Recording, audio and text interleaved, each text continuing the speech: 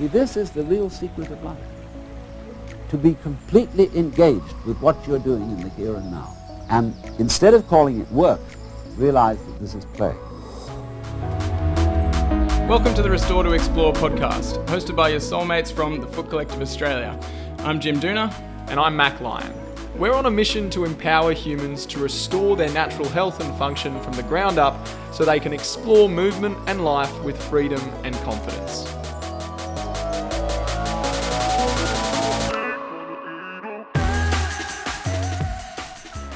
This week I chat with Marty and Ange from the A-Life. Throughout this episode we explore their journey with movement and health, including how and why they transitioned from owning a physical osteopathy practice to a now thriving online movement community. And we also delve into their experience with pregnancy so far and discuss the value of mindset and movement practices in preparation for birth and the postpartum period, which is a topic that's very close to home for me at the moment as well, being a new dad myself. So I really enjoyed this conversation with Marty and Ange and highly recommend checking out their Instagram page and website for plenty of awesome movement tips and training programs.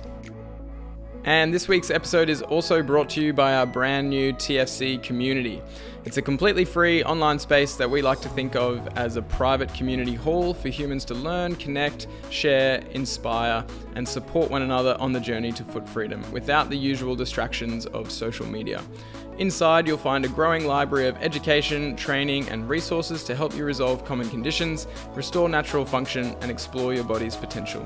To join us, just head to thefootcollective.com and you'll find the link in our show notes as well.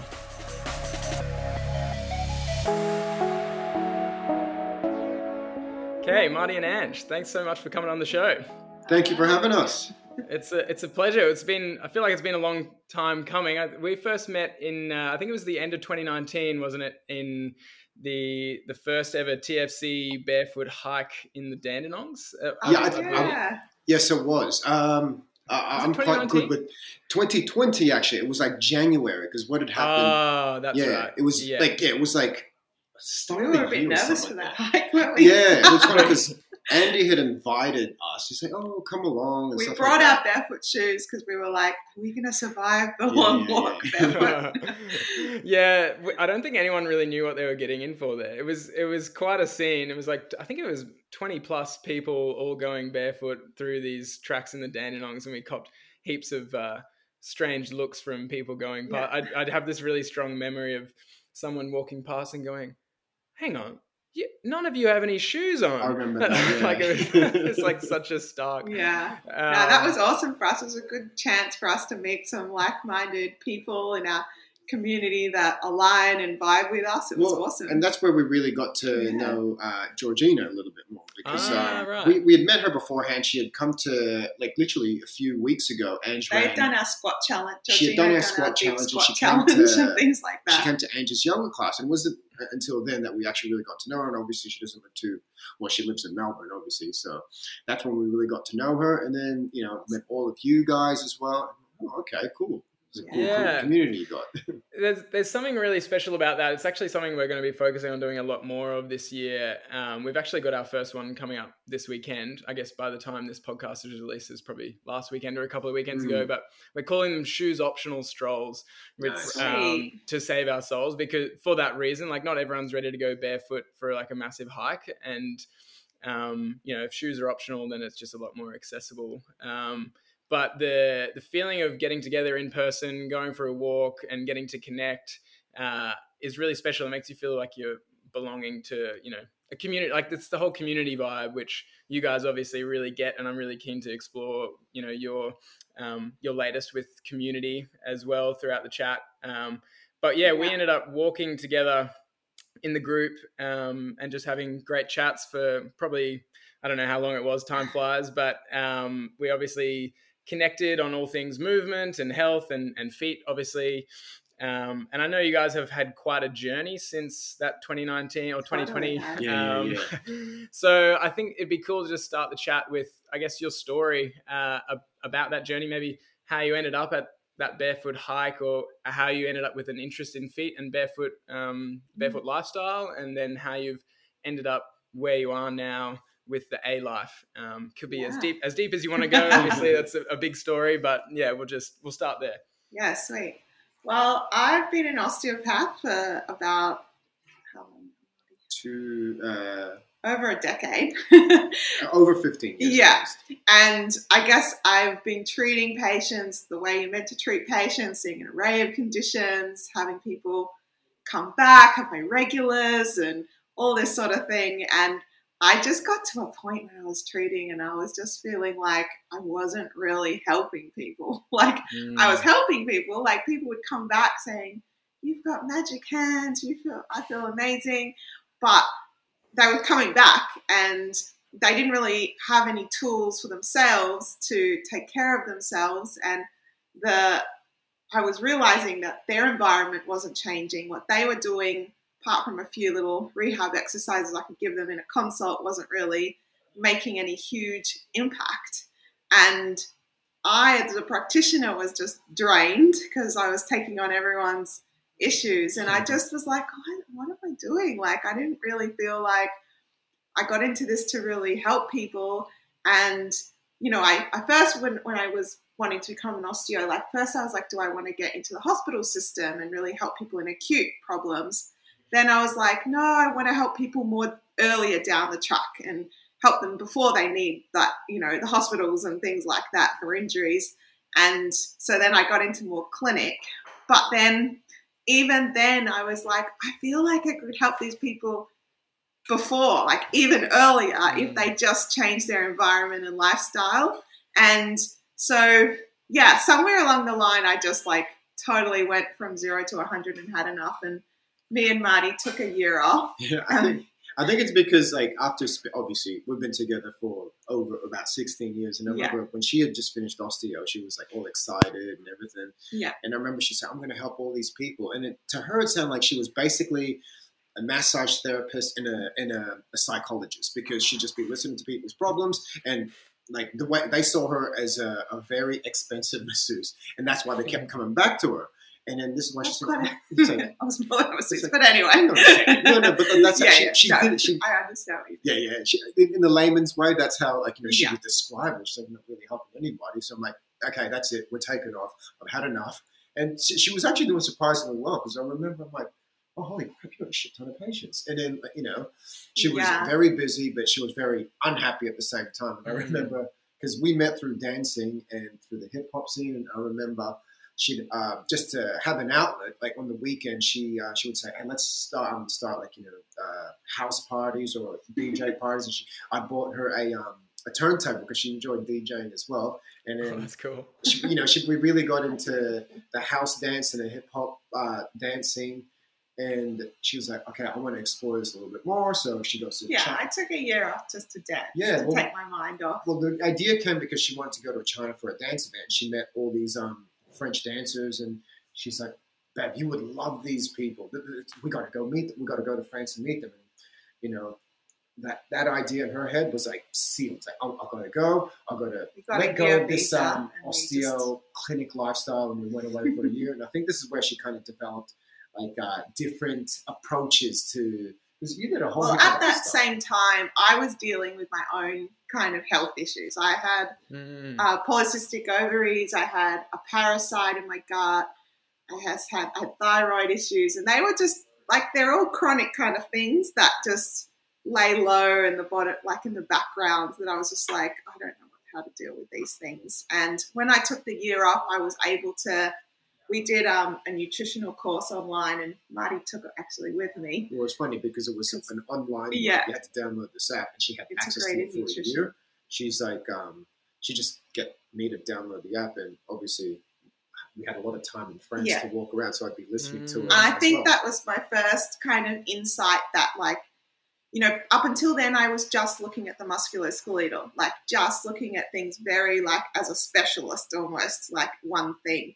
And I think that was the first time, actually, because I had a lot of gut issues, and I resolved, and I was also dealing with a chronic Achilles tendonitis on both ankles at the same time, both heels, chronically inflamed for about a year, and I was dancing on them. Marty would I taught him how to tape my ankles. I used to wear ankle tape and then like these huge high-top shoes as my like prevention so I could still dance. And then I treated my gut issues, and the inflammation like went like this, like, and I was just like, what's happened? Like, this is crazy. Like, it literally overnight, like the inflammation switch in my body just turned off. And I think that was just a huge eye opener for me, that like everything is connected, and you know, how I was feeling in every other system of my body was also affecting my musculoskeletal system as well. And yeah, so I think that was just a real journey of self-discovery. And we sort of came back and we just started, like, I think then I also looked more into my environment and, like, you know, what we could do in our own environment to be healthier. And, you know, we learned how to cook. We literally didn't know how to cook until we took that year off. And, you know, we looked at how we move every day. We looked at, you know, when we came back and we moved into an apartment, I literally chopped the legs off our dining table, and like we made a coffee table, like low ones with cushions, so we could sit on the floor every day. And like we just made these drastic changes to our environment and started to, you know, move to more minimal shoes. But it was a whole lifestyle thing. And I think that actually, like, seeing the benefits of doing that in our own bodies, I was like, I can't go back to being the same practitioner anymore. Like, it's just doesn't feel right. And yeah, it just didn't really sit with me anymore, like seeing patients like that. So yeah. Well, you know, it was, to rewind a little bit, the reason why you had your Achilles tendonitis, this is when the Vibrams, the toe things, that's when they first came out. And everybody was saying, they're great for running. This is how your feet are designed. So obviously it was very early in the days, rather than transitioning. I've having spoken with Andy and stuff like that. He says he always transitions his patients before going, like, you know, if they were wearing a high, you know, heel shoe, he's not going to straight away take them to Vivos. And it was kind of like what Ange did, and this is what this is what started the Achilles tendonitis, because it was just hearsay. She would you would buy. I can't remember where she. I think I started running and what exactly 4 Vibrams. And she would, rather than knowing how to run properly, what were you doing? She was practically just like hopping on the balls of her feet. And I was so deconditioned. And she was so deconditioned. Obviously, just did it without having to know how to do it, and then that's how it started, leading to all these changes and changing her approach, and basically into A-Life actually started off as her blog, because she was when I was traveling. So when I studied nutrition, I started the A-Life as a nutrition while you were blog. in France. Yeah. Wow, that France trip sounds like a real godsend to you guys. Yeah, it was just a real way for me to like dabble or like relearn what I was actually interested in and what we actually wanted to share. And I always actually wanted to be online, but I think when we came back, I just didn't know how. Like, I didn't understand the online world. I didn't think that was an option as an osteo, and trying to figure that out. So we started the Premises, but we moved it more into like we tried to do more of a wellness studio, so where we taught people how to move. And yes, we had the clinic.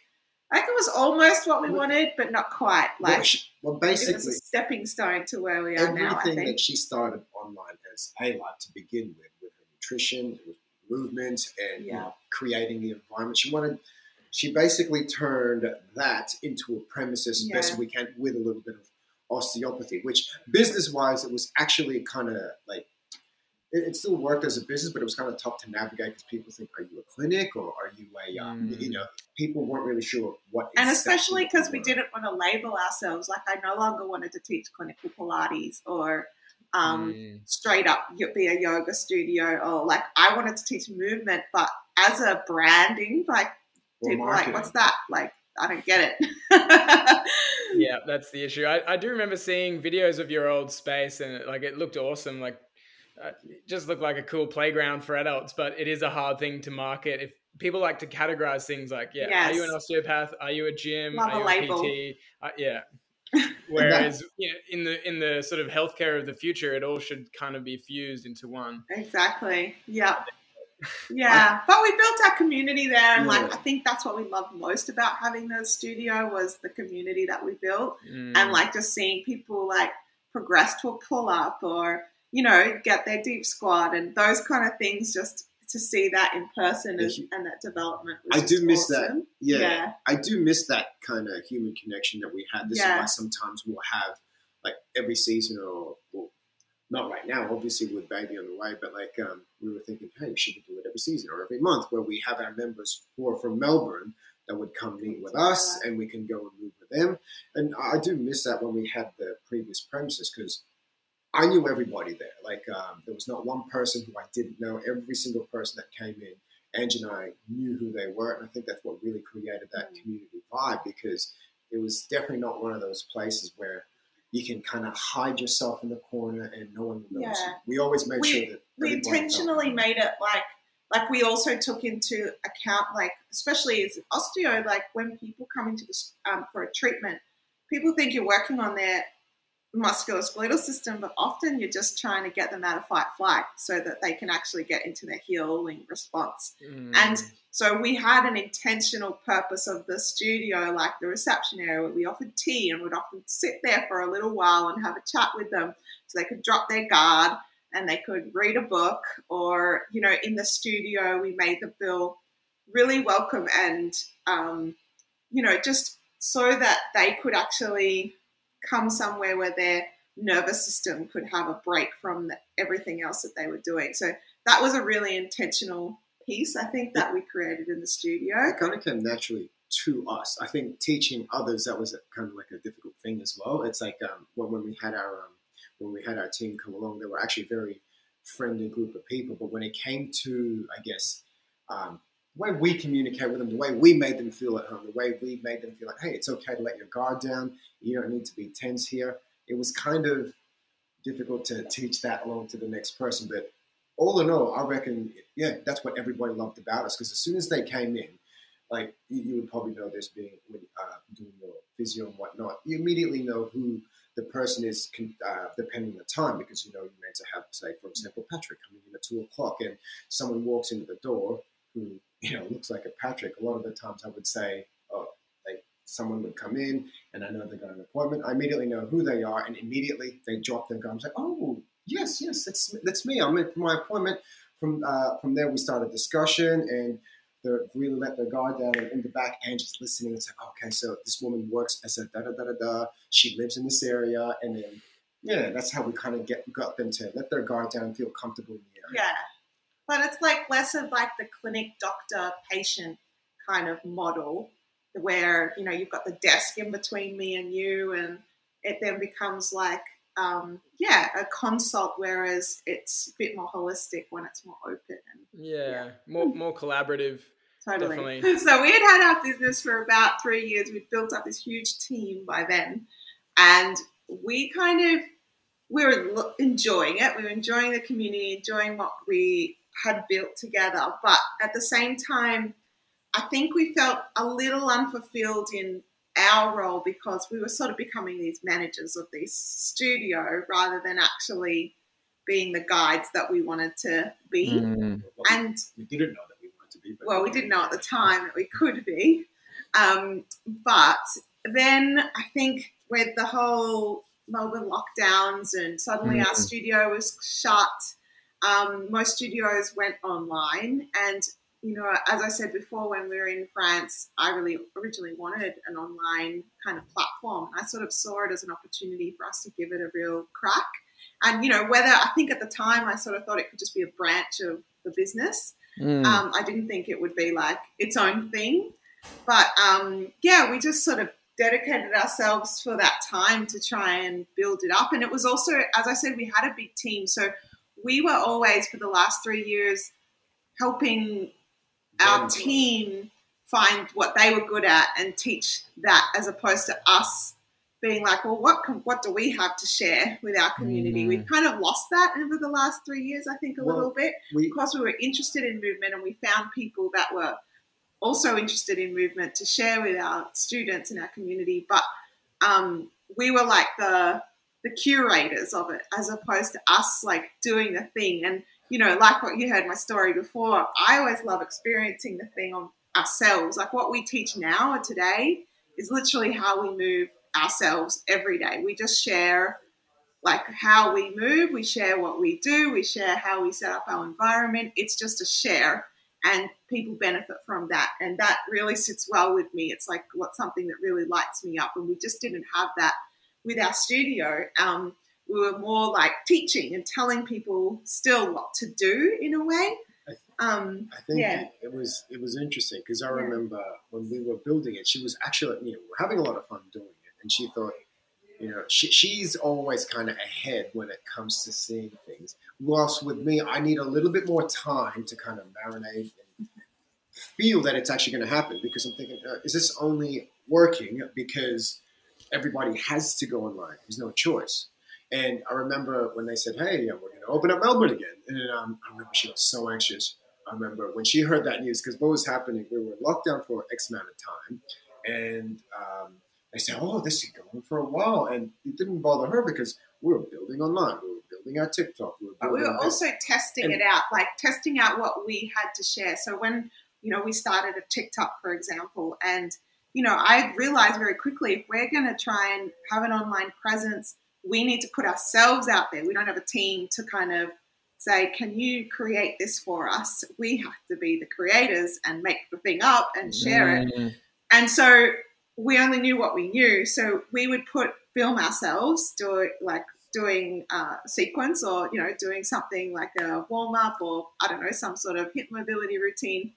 And we would put it up on TikTok, and it took a little while, but we then had one TikTok that literally got 3 million views on it. Yeah. And I shared it to Pinterest, and it got about 8 million views on it. Yeah. It was huge. And I was just like, what? The comments came through, and I was like, oh my God, what is happening? And we just sort of realized actually how we move as individuals is of interest to people. And it could be, not just a thing that's popular because it's lockdowns and everyone's online. It could actually be of interest to people because it's something different to what they've done before, and it could be a good change and what people are looking for. So that kind of gave us that little bit of confidence that what we actually do on our day-to-day, outside the studio, how we move, could be its own thing. So that was kind of our first little taste, wasn't it? Yes. Yeah. And obviously from then, it gave us a little bit of that. Look, even till this day, neither of us actually really like filming ourselves out there. We'll never like it. We'll never enjoy it. But hey, same. You know what? Well, exactly. It's as you could understand as well. It's just part of being online. Yeah. And this is how you have to do it. And we've accepted that fact. We've accepted not everybody's going to like it. Whatever. Yeah. But you will attract the people who are for you. And exactly. That's been an interesting even process of looking at, having had it for a while now online, is like seeing the people who are attracted to what we do. It's been a really cool journey. It is. Yeah. And so, I think after about a year of doing that, we sort of realized, I was like, why don't we just fully go online? Like, why go back to the stress and the, of the business of like the team, and like, it was a lot. Like, we had like no time, and our lifestyle was consumed with this premises that, it took Marty a little bit of time to come to terms with. Well, you know what it was. But I was like 0 to 100 again, and I was ready to like sell and move online. well, like what we were saying to you earlier, we both really enjoyed the community aspect, and I thought of them immediately. I'm thinking, that was holding us back. You're going to miss the people. The local community. Our team worked great and everything. It's just like, it was tough being their boss as well, because like we were friends with them, and I'm starting to learn it is very difficult. I'm sure you can, but it's very difficult to be both a friend and a boss, and we didn't have that personality that we can kind of have that balance, So, and at the end of the day, we just wanted to move and share. Well, exactly. That's what we wanted to do every day. And like, if we now saw this opportunity that's what we could just do and simplify as well. Like, it really made us realize like we could actually strip everything back and still be doing the same thing with way less worry and possibly making even a bigger impact because of the scalability, I guess, of the online space. Yeah, and by then we had members from all over the world, like from America, from UK, from Europe, And we were just like, okay, wow, this is crazy. It's like not just our postcode that we're helping. Yeah, and what you were saying before about how you start to see all these people who are attracted to what you do. You're not only relying on those people being in your local area, you're starting to see them all over the world. And that's kind of what we've experienced with the Foot Collective, is like being interested in feet and foot health and balancing on beams and stuff is pretty niche, and it's not everyone that's into it. But once you put it out there online, then you can attract like a pretty strong community because of just the scalability of the online space. And the energy to be online, like you do have to, like I was saying, I wasn't really feeling the energy of my patients who would just want to come and see me and be fixed. Whereas to follow through on something online, you have to be pretty dedicated. You have to be take ownership of what you're going to start doing. You have to be accountable to show up and do the work to see improvement, because I can't put my hands on you. You have to actually move and make the changes yourself. So the people that we attracted were also like right on our page. They were the people that we want to help because they just wanted to feel better, but were ready to do the things that they need to do to make the changes in their lifestyle to feel better, which we really like. Yeah, that's so huge. I've actually found a similar thing. I started my physio career. Our journeys, Ange, are amazingly similar. I just had chronic quadriceps tendinopathy in both knees. But yeah, it is amazing when you have that realization of, oh, hang on, like, yes, a lot of people feel like I've got magic hands and I'm making them feel better. But first I need to look at my own body and my own health and figure out what's going on with me. And once you figure that out, you can share that with other people and they go, oh, that makes sense. And the people who are ready to make that change in their own life will be really attracted to that. And it's a much deeper impact you can have on someone's life. And if there isn't that, I think there is a lot of value in manual therapy, and especially in the context like you were talking about with down-regulating the nervous system and people feeling heard, people feeling touched, and all of these, all of that is very powerful, I suppose, human connection. But at the same time, when that's available and it can make you feel so good, it can tempt you to deprioritize all of the stuff that will make you better in the long term and make you more empowered and more resilient in the long term, which is the movement and health sort of changes that you make. Yeah, and I know like the people moving with us now, like especially now have been with us for a couple of years doing what we're sharing. Like I feel like we're saving them from getting a hip replacement in 10 years' time. Like those things, like those really long-term benefits that take a long time to change as well. Like those things just don't happen in a week or 5 treatments or that sort of thing. So there is a place, but it's the work you do that you chip away frequently and for a long period of time that makes that long-term difference in your quality of life. Yeah. It's also very inaccessible. Like imagine how many sessions someone would have to have with you to get all of the movement coaching that you can give them in an online space in their own home. Like they would have to pay thousands of dollars to have all that coaching with you. Whereas if you do it in this way online, they're able to access all of that for like a very sort of very accessible price, I imagine. Well, how is your not necessarily about pricing, but what is the journey? Say someone comes to the A-Life and they're like, I like the look of what you guys do. What's like the pathway? Like how does that look when someone comes into your online space or your online community? Yeah, so we've evolved over like the last couple of years that we've been online, but we first teach people the foundations of movement. So we teach people when they first come to join us, we teach them how to move their joints. We teach them the basics of strength work. A lot of them would come because of that foundations work. We created this 5-day foundation series that anyone can take. And I think, and they'll often do this series where we teach them those basics of, our philosophies as well. Like, so just, move training barefoot, just really simple things, being body aware, understanding how to take the easy option, regress first and get good at that. before you start anything complicated. So we sort of share those, and people understand more about our philosophy of movement first. And then that way, like I was saying before with the labels, it doesn't matter what we're actually teaching, because they're coming because they like our philosophy of movement and how it's going to impact them.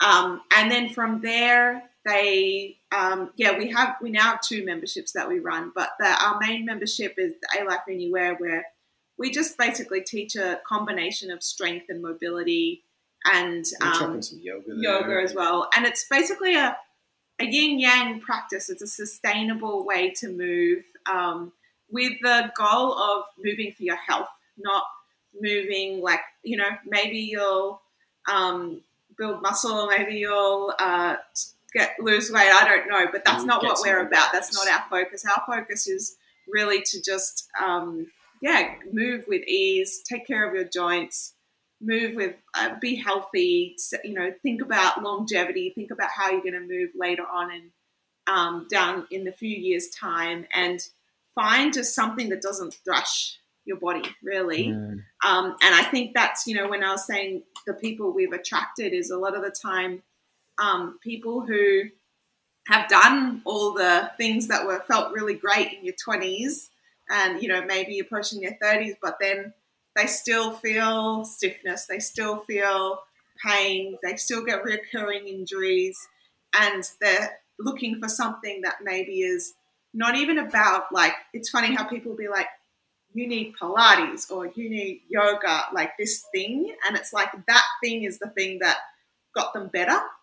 But really often it's just the fact that they've learned how to connect with their own body. And that's what we really want to teach, is that you take one of our classes and then you can take some of those things when you feel a bit tired at work, and you can do them on your own. You don't actually need us. You actually know, you don't need someone to tell you exactly what to do. You actually know what your body needs and have a better connection to yourself.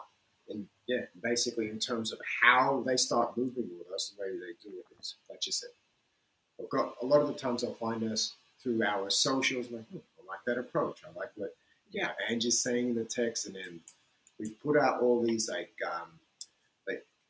free online content, like the Foundation series. We did a 3-day movement restarter. We did one called Find Your Form as well, and we'll kind of cycle them throughout the year, and then from there, that's when they join a membership, or we'll give them. We've got 2 memberships, like Angie said. Our A-Life Anywhere, which we're thinking of changing the name, because the other membership you can also do anywhere. But only online. so these memberships, like we'll pre-record like 6 to 8 classes every month, and then we'll do like 4 live classes in the week. Yeah. But even then, we're starting to think, oh wow, like we're seeing a lot of people aren't as how should I say this? Like, they don't have the time to move as much as we do. Because even though we give them all these classes, our goal was, hey, do all these classes. How many of them actually do all of them? Probably everyone uses it in a different capacity. Exactly. And we've got a really big variety of even types of people who join us. And more recently released a new membership called the A-Life Express, which is really, it's a 20-minute mobility movement routine that we deliver each week. And it's designed for you to just get more movement in your day, because that was one thing we were finding is, even if you are going to your exercise class once or twice a week, if you're still sitting all day or just, our modern lifestyle, we just don't get enough movement in every direction in our whole body. And so we give you basically a new movement routine every week, 15 to 20 minutes, that you can just get up and do each morning or any time of day, and get just more whole body movement. And so that's been a real cool thing to add into that some people just need, as well as just to get that, learn how to move their whole body every day and just get that vitamin into their body. That's what I found strange, is that Angie and I have always done something similar to what we're doing now. We've done it for a long time. And when we were seeing our mentor, he said, you guys need to start lifting. No point in, I don't like barbells. I don't like him. But for some reason, he convinced us to do it. And we got one of our friends who's he's a professional lifter, and he taught us like the very basics. And like he wouldn't let us put a barbell on our back until we knew how to goblet squat. So until we started to learn how to squat and everything, like we'd always implement the warm-ups, the drills, the mobility work we would do before it. And that's what our friend who's this lifter as well, he would do kind of like the same warm-ups. And when we started, we saw value in these joint prep routines, these warm-up exercises, and when we put them out there, people are, oh my God, it's so, this is revolutionary. Like, no, I thought everybody knows this. And when we did the foundation series, one of the comments we got, this was a cool one, like we'd have a 60-year-old woman go, wow, for years I've been doing weightlifting and I fancy myself a very strong individual, more than most.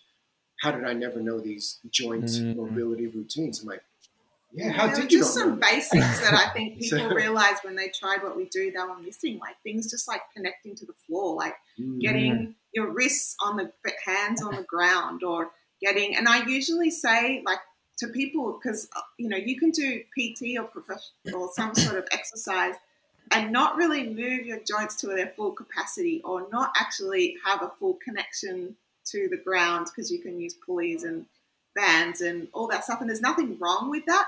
But then they get to this and they're like, my knee can't do that, or there's no way that I can get up down off the floor. And but even though they seemingly fit, they are missing these just fundamental basics of movement.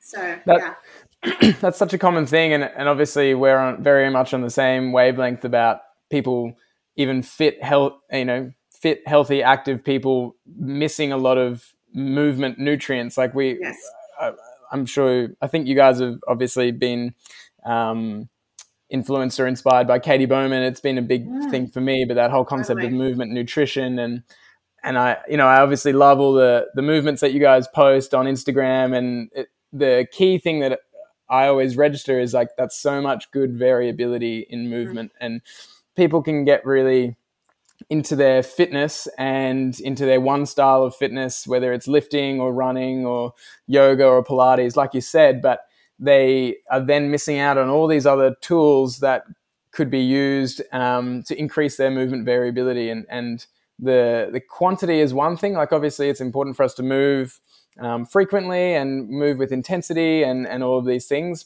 But the variability is probably the big key that most people are missing, and then when you show them like some just basic fundamentals or foundations of variability, they're like, whoa, this is mind-blowing, like I didn't know I should be moving my body like this. And that, I think it really, it's not built into our physical education. Like physical education at schools, this is a whole nother topic, I suppose, but physical education at schools is not really movement education, and it's a lot more academic, or, yes, you play some games and you do some exercise, but you're not really taught how to coordinate fundamental movement patterns, which I find kind of mind-boggling. Totally. Babysitting game, really. And I mean, that whole, like, even through school, like all the way up until uni, I feel like from there to now I'm like unwinding all the seating at school, all the linear movement, all the shoe wearing,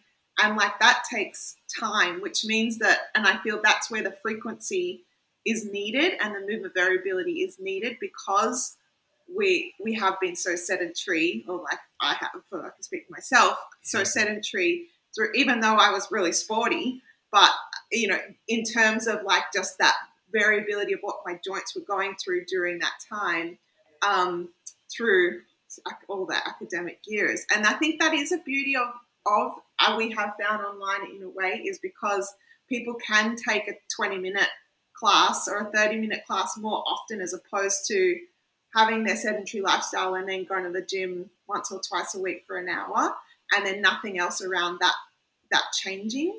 And I find when movement promotes movement, if you've done something small through the day or at the start of the day, you're more likely to move more through the rest of the day and find those opportunities to move. And you start to feel how good it feels to move through those different ranges of motion. Like you start opening up your chest in, in one of those movements, or you hang in a different way, or you squat in a different way. You're like, oh, that actually feels really good on my hips or my shoulders. And then you get the sense of like, oh, I want to do that again. And maybe I'll do that again later today as a little movement snack. And it's sort of completely, gradually, you need to do it gradually, but it can revolutionize your whole approach to movement in such an important way. And even learning a new skill as an adult, a new movement skill. Like we're so conditioned as adults that you just exercise and you just kind of do this thing, you burn calories and for that period of time. Whereas I think what people find refreshing is like we also have, as much as we have like hip mobility classes in our membership and strength classes, we also have Journey to Pancake, we've got Journey to Front Splits, we've got Back Bends class, and people realize that as an adult, we could call them hip mobility, the front splits class, because it's going to, you're going to work towards the goal is your intention and focus, but you're actually opening up all these areas of your body. But chipping away towards a skill can just take your mind off the fact it's even exercise and give you a new goal as an adult, which is just a new, refreshing way to look at moving and exercise. And it makes it more playful as well, which is something we're really big on. And I can see within all of your approach to movement is it's playful and it's explorative and it's creative and you can flow between different movements and it is a whole new way of moving. It's funny, I find I can get into my own sort of echo chamber and I hang around people like you and people who are into all this stuff, but it's easy to forget that isn't the norm, and most people are just doing their sort of linear movements once a day as their exercise. They tick their box and that's it. So I think it's so cool that, people like you and it does seem to be taking hold as well. Like there's people like Motor Movement, the guys down in Adelaide, they're doing awesome stuff in a similar vibe. And, we all need to approach it from our own, our own experience and our own passion. Like we come at it from the feet, more specifically. And some people are having foot pain and that they seek us out specifically because we're the sort of feet people. And, everyone has their own kind of niche, but at the end of the day, there's a massive population of millions or even billions of people who aren't even getting close to exploring their movement potential because it's not even on their radar. Yeah. And the thing with the pain as well is like we get a lot of people who have issues when they're joining us, like old injuries or, things most people have something. Exactly. And the funny thing is without treating that thing specifically, if you teach the person how to learn about their pain and obviously, not push through pain and move everything around that area is something I always teach is like get everything else fine. What can you do? What range can you do that's pain-free? And even just focusing on moving towards a skill or just, moving better in general as opposed to, we can really get identified and bogged down in our old chronic diagnosis.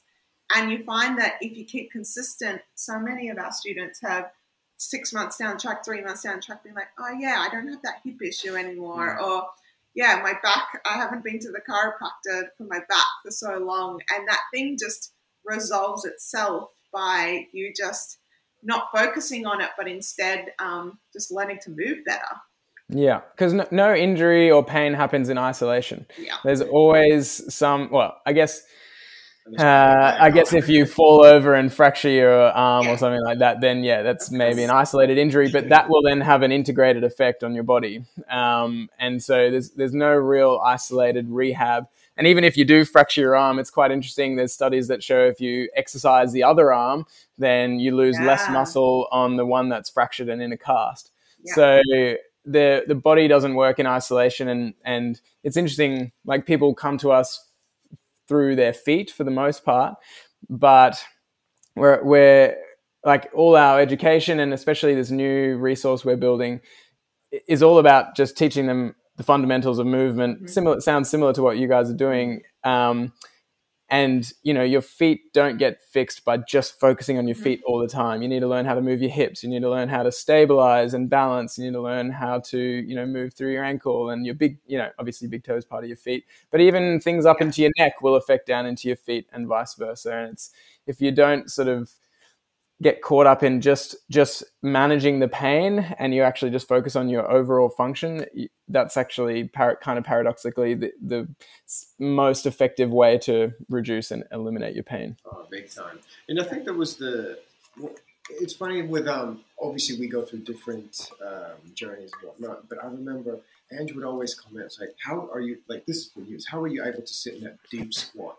And I remember for years, like, I don't know, I've always just crossed my legs every time I sat in a chair. And back in the days when I was working a job in Myer, I was young, obviously, I'd have my cigarette break out there, and I would always have my back up against the wall in the squat position, having my cigarette. And, when I was working in construction, it was the same thing. I don't know why, I'd always just want to sit in a position where my feet were kind of like, my hips were lower than my knees. So when we got into this whole movement culture stuff, like, I remember our mentor was like, to gain the squat, you got to spend minutes in it and da-da-da. So it would all come down to a squat. And it was interesting. Everybody was kind of like in a high squat and I'd be going all the way down. And he's like, he was very observant. He's like, you obviously keep this habit up in your everyday life. And yeah, I kind of do.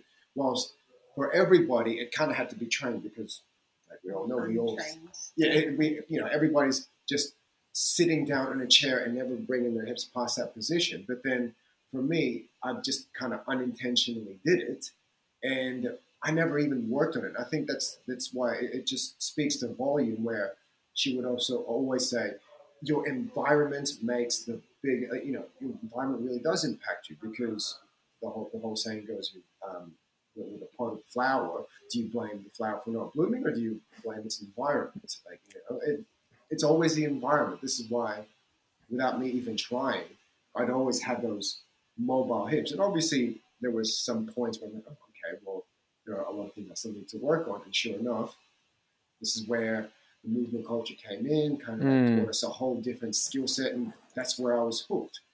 And the cool part about it as well, not everybody had their own thing. You had saw some of the strongest people there, but when it came to coordination, they were really lost. And everyone had different kind of holes in there. And I loved it because there were some people who were so strong or so flexible, but then they were so lacking in coordination. And I love how you could see everybody getting into that beginner mindset. It's like, oh shit, I'm learning something new. And then it really did create this cool community.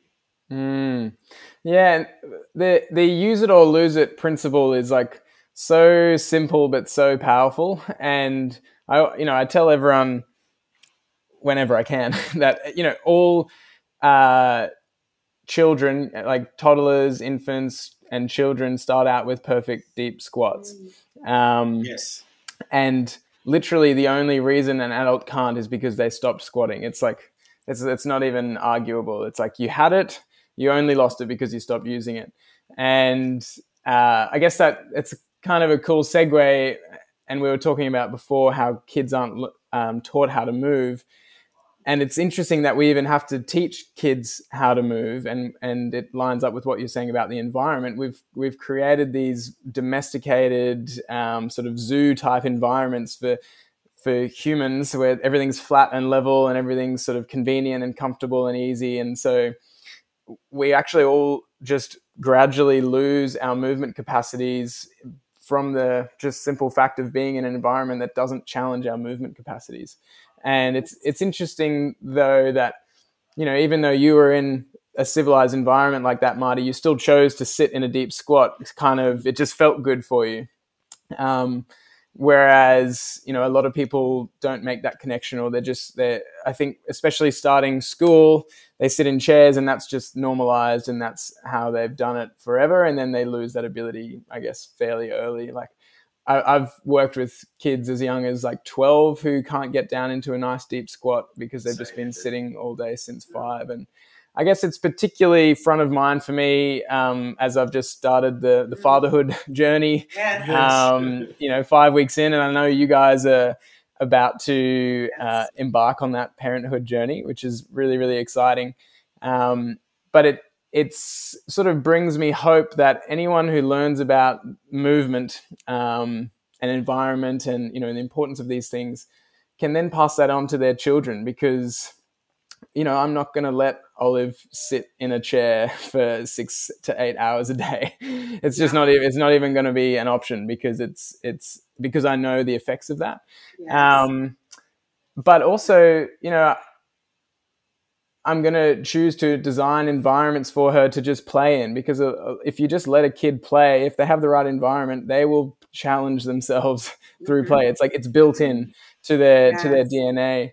And there's a lot of rabbit holes I could go down in this whole topic. But so I'm excited about that. I'm also interested to explore, I suppose, your journey with pregnancy and movement through pregnancy, because obviously movement's been a big part of your life for a long time.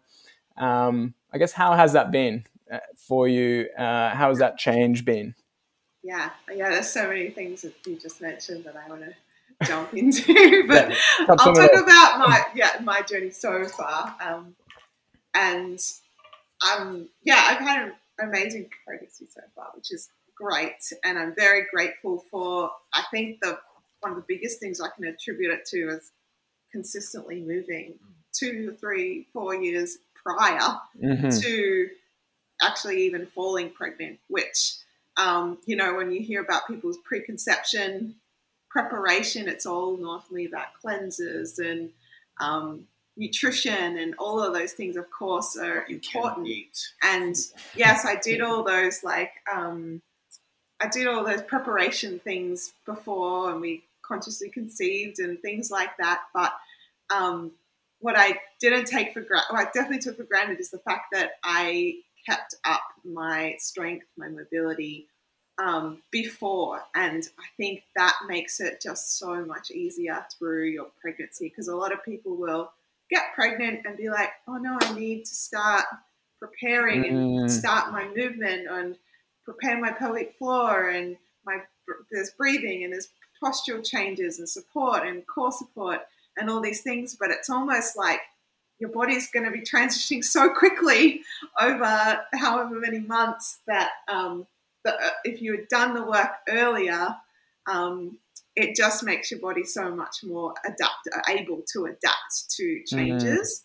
And so that's one of the big things I'm very grateful for, is just consistently having a strength practice and mobility practice. And then it's been really interesting moving through the trimesters and slowly learning what my body, what to pull back from and things like that. And even just buy pull-ups for now. It's been skipping and jumping. They take a back seat for a little while. Yeah, my pulling work, which I've really missed. But everything else, I've pretty much been able to keep up, just slowly, regress my weights and things like that. But it's also been interesting because you hear so much of like people just being like, oh, I've got SIJ pain, or my pubic symphysis went on me, oh, this. It's just luck of the draw sort of thing. My baby was posterior, my baby was breech, all these things. And yes, of course, there's elements to like what's going to happen is going to happen. But the more I've sort of dug into it, the more I realized, just like with everything else, there is... The friends are quite taught as well. Yeah, there is so much you can do throughout to support your body, to support your baby's position, to make sure there's enough room in your rib cage, there's enough room in your pelvic bowl, and that you're able to maintain these things through the pregnancy, maintain the stability of your joints and your pelvis, maintain the mobility of your upper back and things like that. And yeah, it's been really cool. I've actually been filming a prenatal course. I've been through the 3 trimesters, filming strength, mobility, and yoga as I've moved through. And yeah, it's just been a really awesome experience so far. I can't really complain.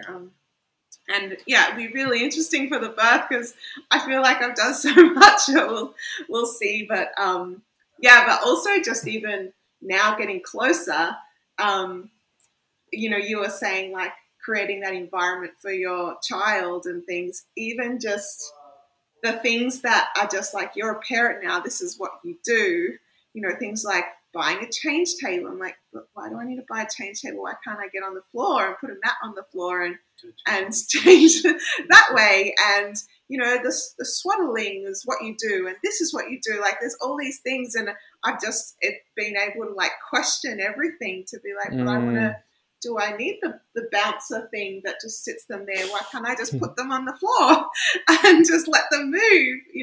Just simple things that, it's been really interesting to see what like the spoken norm is, and being like, well, actually, what do I want to do? Like what works with our lifestyle and how we want to birth and how we want to bring up a child, and also what makes sense physiologically. Like I think if there's one thing I'd say to everyone listening, especially if you have a child or are planning to have a child, is, as you say, just question everything that is supposedly just normal and expected to do, like and try and tap into your intuition about what makes sense. And obviously, like you said, having a movement practice beforehand, you sort of get to understand what the body needs from that physiological point of view. And I think there are a lot of deep rabbit holes, and I'm aware of how deep each one can go. But I think the preparation of the body is so key for having like a smooth birth. And like you say, there can be anomalies, there can be things that just happen. But we've been birthing for our entire evolutionary history, even before we were human. So we, as a species, have the innate ability to have sort of good, healthy pregnancies and good, healthy births. And I think one thing that might get in the way of that a little bit is that sort of lack of movement throughout our sort of entire life leading up into when we're pregnant.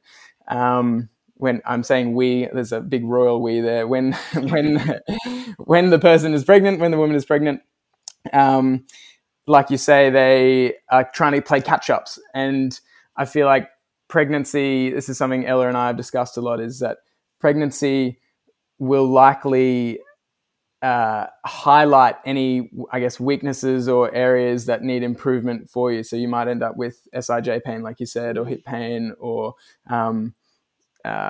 even morning sickness. Again, I'm not sure on the research here. I'm not sort of giving anyone the specific sort of medical advice, but I believe that issues that come up in pregnancy are a sign. It's just things being highlighted that were maybe already needed improvements, and that might be gut health, it might be movement health, it might be sleep health, or whatever. But the preparation in all of those aspects is so key, and then that's what would facilitate a healthy birth. Totally. And I feel like for us, we're not that young to be having a baby, but I feel like if I had a baby years ago, I think I would have chosen a very different birth than I'm choosing to do now, really, because this whole journey of us, moving into natural movement and understanding what our bodies are actually capable of, and having trust in my own body to heal and recover how it should, is exactly the same for birth. And, exactly. So now that we've come to a place where we're ready to have a baby, I'm able to really sit into, I want that physiological birth, and I trust that my body knows what to do. But our whole lifestyle now reflects that. It's not just, a random decision that we want this, but everything else is relying on a system or relying on people to fix us. We're not choosing that path, which it all kind of fits into one now. So it just makes sense for us to, really put in the work before with our bodies, obviously, but then also just trust that given the right environment, and especially with birth, the environment you set up for yourself in pregnancy, the environment of the people you surround yourself with in pregnancy, the environment that you choose for your labor, all of that, just like we were talking about with everything else, is really going to have a huge impact on your outcome. And, there's obviously some stuff we can't control, but there is a lot in your environment and your body that you can control. And so, that's where we're choosing to focus on. Yeah, well said. And I guess that's what I was trying to say in a way, is that in the medical system, I suppose, with pregnancy and birth, there is a lot of disempowering messages and a lot of similarity between the way, say, pregnancy and birth is handled and how feet are handled, where it's like, your body is not sort of cut out for this. If for some reason, like, your feet are too flat, or for pregnancy, it might be that your hips are too narrow or something like that. There's just general, or even if it's not specific, but just general cultural influences that tell us that our bodies aren't enough to do this thing by themselves. And then that can sort of lead to what's called a cascade of interventions. So someone has this sort of innate belief that they need a hospital system to birth, and then the sort of cascade is, inductions leading into lots of pain relief, analgesia, leading into high risk of cesarean sections, leading to high risk of infections, and so on. So there's which would lead to a higher incidence of antibiotics. And so this is something that, has been studied, and people can go and look at themselves. But so there is this sort of overall disempowering culture in the medical system, which we know goes across all avenues of the medical system. But at the same time, just saying, or sort of just trying to flip your mindset and say, oh, okay, I trust my body completely and I have full belief that my body can do it, maybe isn't enough when you compare it to building that trust with your body through putting in work, through, like you said, all the movement stuff, all the health. So it's partly a mindset, but it's also partly a process and a relationship with your body that you build over time.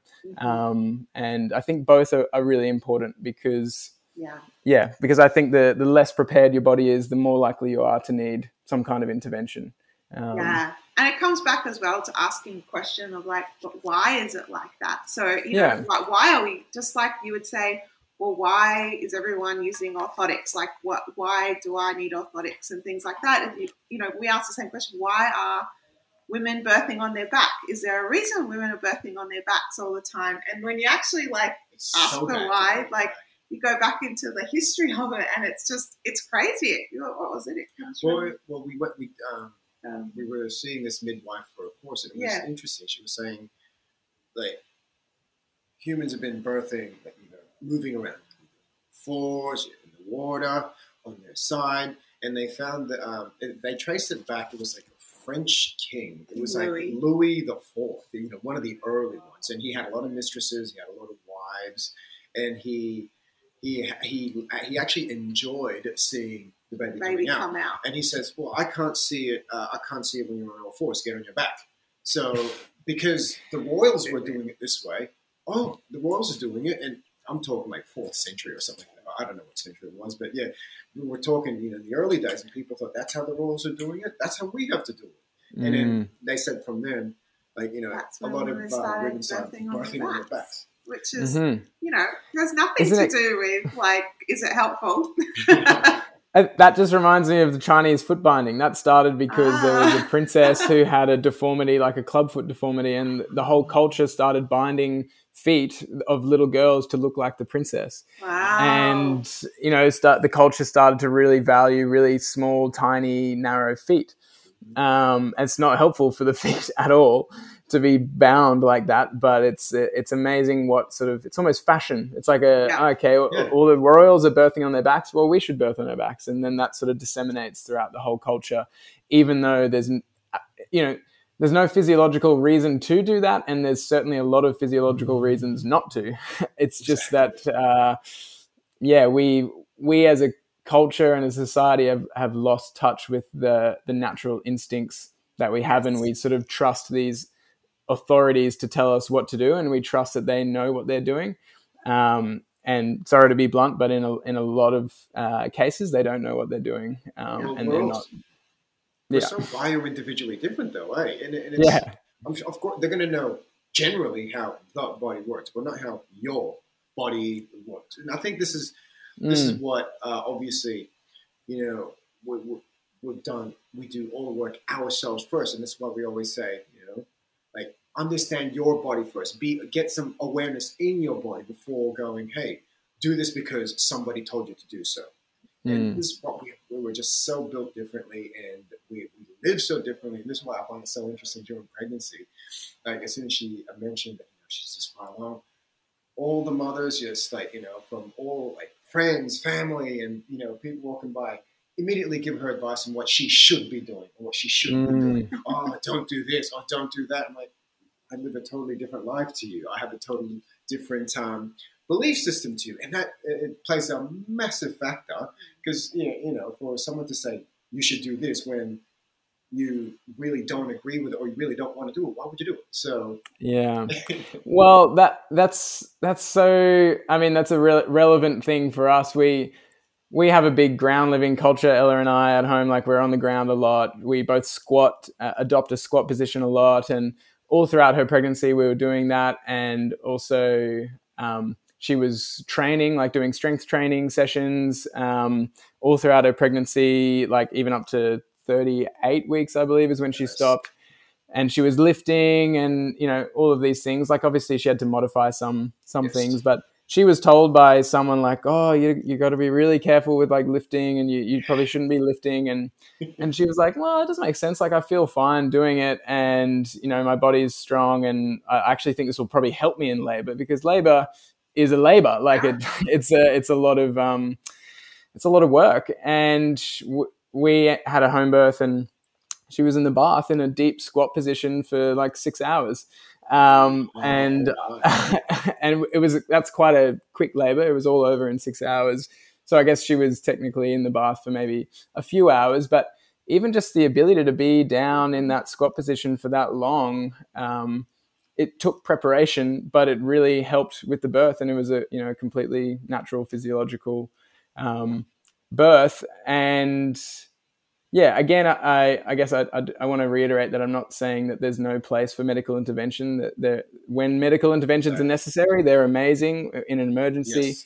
It's just more that there's so much that we, like you said, Ange, we have so much control over our environment and over our bodies and our health that would drastically reduce the need for those interventions. Yeah, and just recovery, like postpartum. I used to teach mums and bubs classes, and I just used to see such a difference between the mums who were active in their pregnancy and the mums who weren't. And there was just, because your body undergoes so much change, and that requires you to be able to tune in and connect and bring that awareness to yourself. And it's very easy to just disconnect when you're like, I don't know what this body is anymore. This isn't my body that I used to have. And everything is hard to engage and move how you want to. And that also plays psychologically as well. And so it's just, I see the recovery of mums. And I think that was definitely a big driving factor for me to stay really active through my pregnancy, is that I would see that the postpartum and see the difference between the mums who were active and the mums who weren't. And it's just huge. It's just you're able to make that connection back to your body. Feel there's feeling strong and empowered again. And when you're looking after another baby 24 hours a day suddenly, and you feel like you can't look after yourself, that's got to play into also your mind as well. So that's and your energy. Energy, yeah, 100%. It's the marathon, I think, continues after you give birth. Yeah. Well, it's interesting. We've been reading we've been reading a lot of books about all this stuff, but there was one book that I can't remember if it was called The First 40 Days or the Fourth Trimester. There's two books in there of a similar vein, but it talks about the importance of that initial postpartum period, almost like a fourth trimester, which is like just as important for the baby and for the mum. But in one of those sections, they almost I think they recommended 2 weeks bed rest after postpartum, which just it makes sense to me that the mum should be resting and should be looked after, and that I had 2 weeks at home to sort of do all the shopping, all the cooking, all the stuff so that Ella could relax. But it also doesn't make sense for me for someone to be on bed rest, because that you just decondition so quickly if you're literally lying in bed all day. So even just the act of getting out of bed and just sort of moseying around, you're still resisting gravity to a degree. You're still using some muscles, and you're still activating your lymph system and all of these things, which I think are pretty critical. So there are a lot of great books with great information, but like you said, you still have to question things and see what makes sense to you, and not just sort of go with whatever you're told, even if it is from like an alternative source.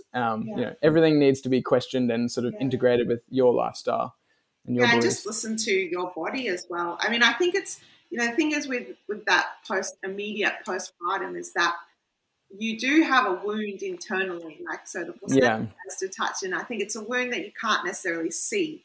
So you do somewhat have to respect your body to heal and allow that time to heal and have that rest. But there is definitely things in that initial period that you can do to at least start reminding things to work as they should and supporting you. And even if it's like breathing exercises and, because all those organs have to come back in uterus and return to size, to where it was. So there's still so much change that's happening.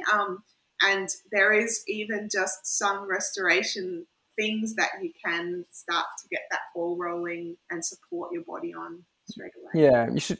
You should definitely go slow. And like you said, it's all about listening to your body. And the more, and that's what we often come back to, is just the more you're able to listen to your body and understand it and use your intuition, then the easier things will be without having to worry about what you should or shouldn't be doing. Yeah, and that's huge. And I think that comes with all that work that you've done earlier of like creating that connection, so you can listen to your intuition, you can listen to what your body needs as the trimesters go on, or as even in that postpartum phase. But you can't build that straight away. That takes time. So I definitely feel like the earlier you can start making that connection to you, the better. Yeah. And then and even further postpartum, the way you move, the way we move as parents influences what the baby sees what they mirror. And, if you're down on the ground with them and rolling around, crawling around, first of all, it's fun to play with babies and infants. But they see that that's normal behavior. And, that actually makes a big difference to their movement development as well, which I think is really cool. Yeah, you get that opportunity to be the example, and they're like sponges, so they're absorbing everything of what a healthy life should look like, and so you get to model that every day, which is pretty cool. Yeah, this is why Angie and I are saying as soon as our baby's like 6 months old, we're out of the city, because it's like where we're at. Oh my God, this is so urban here. Like Angie and I don't even have a backyard. Yeah, we want more nature. Yeah, we want more nature. So it's like this is why you'll probably see us like we'll jump in our ute and we'll go camp somewhere for a couple of days. Yeah, I've seen some of those. That looks awesome. Yeah, we're gonna continue.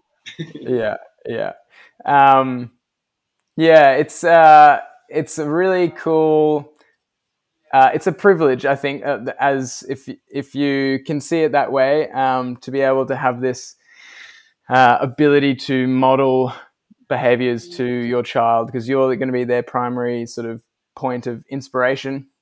And like you said, finding places in nature where they can experience, because you don't really have to teach them anything. You just have to learn and play with them, and it all sort of happens as part of the course, which is really cool. Yeah. Well, that might be a good place to wrap up. I feel like we could talk for hours, like hours and hours. Yeah. But I would love to do a follow-up, maybe 6 months down the line. See how we're doing. See how we're doing. Like now, isn't it? Yeah. But we'll be doing Melbourne trips here and there. We're actually coming down in April, but I think we'll probably come down semi-frequently throughout the year. So it'd be really cool to connect, and our little babies can play together. And yeah, I'm just really inspired by what you guys are doing, and I just love watching the journey. And it's going to be even more exciting with number 3.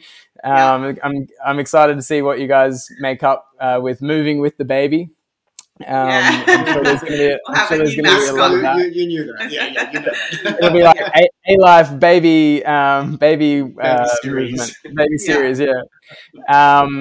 But for people listening who are interested and want to check you out, what's like the best place? Where can people find you? Yeah, we hang out most on Instagram. That's where we put up a lot of our content. And yeah, we often do a lot of free trainings where people can get a taste about what we do. You can check out our memberships on our website. We have 2 memberships that we chatted about, and very soon I'll be releasing our Moving Mama course, which I just have to film the postpartum aspect of it. That will be ready to launch, which is pretty exciting. Oh, that's such a good idea. We're hoping to do it in May or April, depending on how organized I can get on the back I do have a wait list going, so if you're interested, definitely hit us up, and we would love to really support movement for mums. That's such a needed resource. I love the sound of that. Yeah. Cool. Oh, well, thank you. We'll link all that stuff in the show notes. Thanks so much. Obviously wishing you guys all the best, and hopefully catch up sometime when we're next down in Melbourne. Thanks for listening to the Restore to Explore podcast. To stay up to date with all things TFC, join our brand new free community. Inside, you'll find a growing library of education, training and resources to help you resolve common conditions, restore natural function, and explore your body's potential, with a community that's there to support you along the way. To join, just head to thefootcollective.com, or you'll find the link in our show notes.